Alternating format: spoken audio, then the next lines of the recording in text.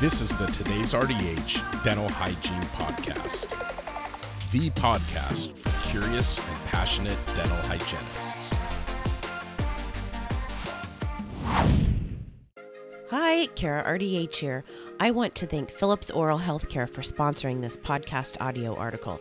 Philips wants to hear why you encourage patients to maintain a healthy white home care routine with Philips Sonicare and Zoom. Take Philips Sonicare Pro in your Instagram photos and videos, and you might find yourself in their feed. Coronavirus: What dental professionals need to know about COVID-19 by Kim Kaiser, RDH.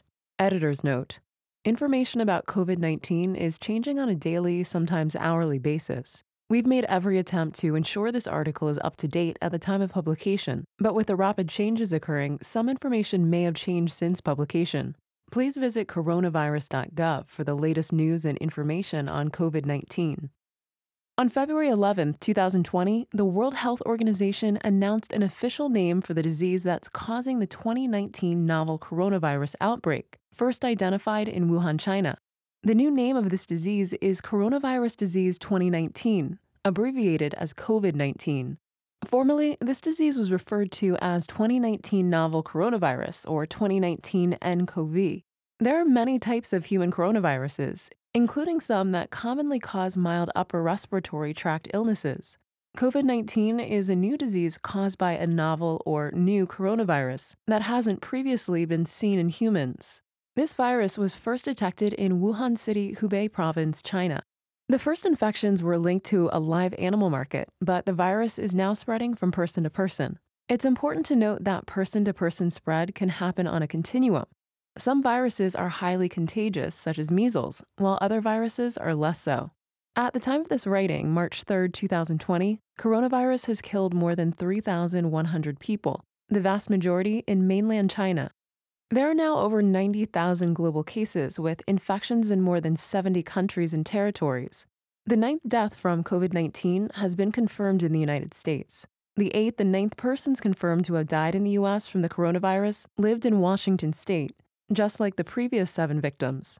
Washington accounts for almost 27 of the 108 cases so far reported in the U.S., and state officials said 231 people are under public health supervision. Protection offered by masks. There's a great concern over this virus, and as healthcare providers, we need to be aware of the current recommendations from the Center for Disease Control and Prevention, CDC, Occupational Safety and Health Administration, OSHA, and the American Dental Association, ADA, in order to keep ourselves and our patients healthy and limit the possible transmission of any virus. Currently, the transmission of the disease is still under investigation, but the CDC recommends treating it as an airborne pathogen for healthcare workers directly caring for COVID-19 patients. That means healthcare workers interacting with a coronavirus patient should wear a heavy-duty mask called an N95 respirator.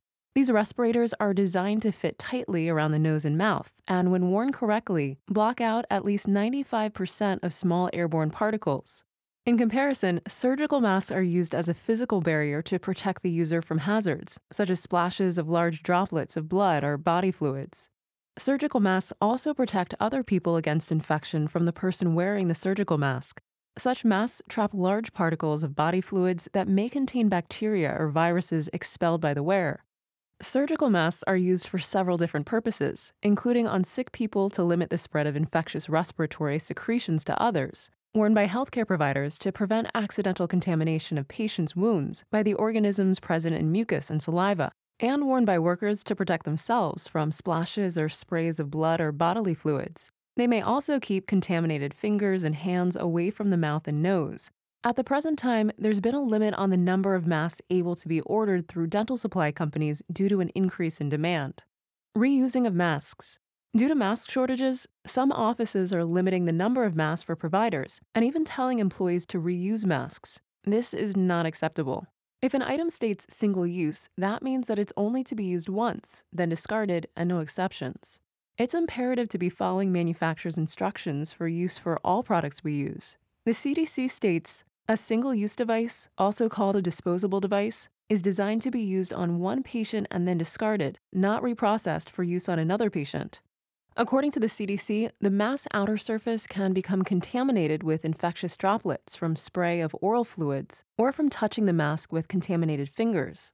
Also, when a mask becomes wet from exhaled moist air, the resistance to airflow through the mask increases, causing more airflow to pass around edges of the mask.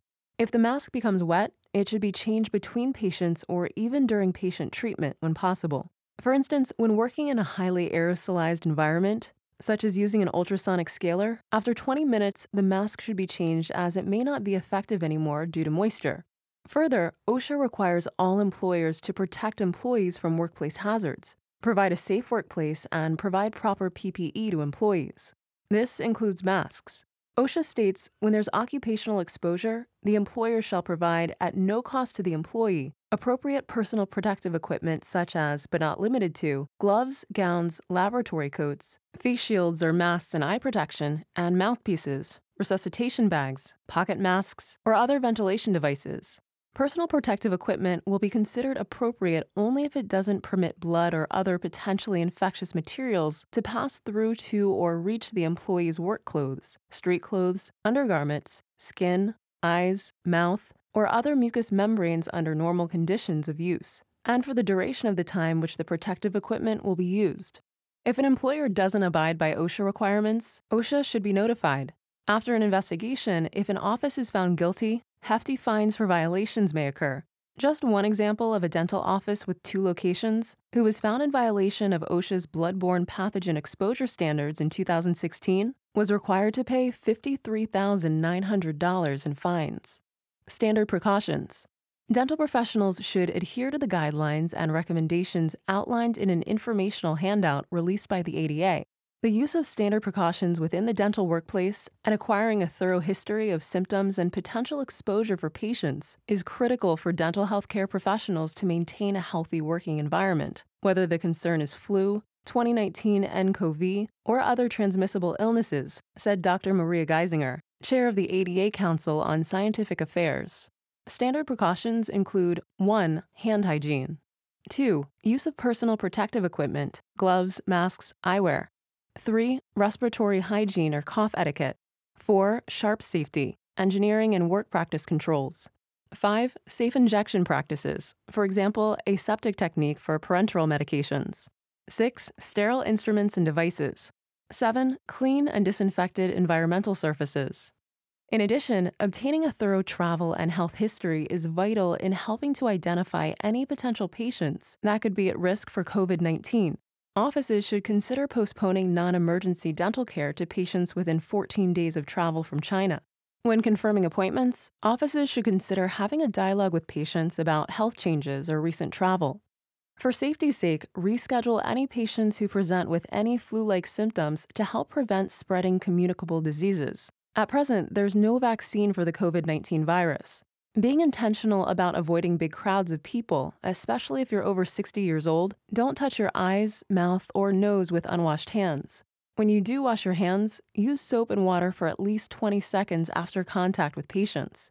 An alcohol-based hand sanitizer with 60% alcohol is acceptable if soap and water are not readily available. Stay home if you're sick. Cover your sneezes and coughs with a tissue and dispose of it in the trash. Clean and disinfect frequently touched surfaces and objects. Our profession has its variety of challenges and occupational hazards. This COVID-19 is just the newest. Be vigilant, intentional, and follow the CDC and ADA recommendations until we have a better understanding of this disease and ultimately, hopefully, a vaccine. Stay safe out there. I hope you enjoyed that audio article. Thank you again to Philips Oral Healthcare for sponsoring and for supporting dental hygienists everywhere. Follow Philips Sonicare Pro on Instagram to be the first to know what's coming from Philips Sonicare and Philips Zoom Whitening. Thank you for listening to the Today's RDH Dental Hygiene Podcast. Subscribe on Apple Podcasts, Google Podcasts, Spotify, Stitcher, or wherever you listen to your favorite podcasts.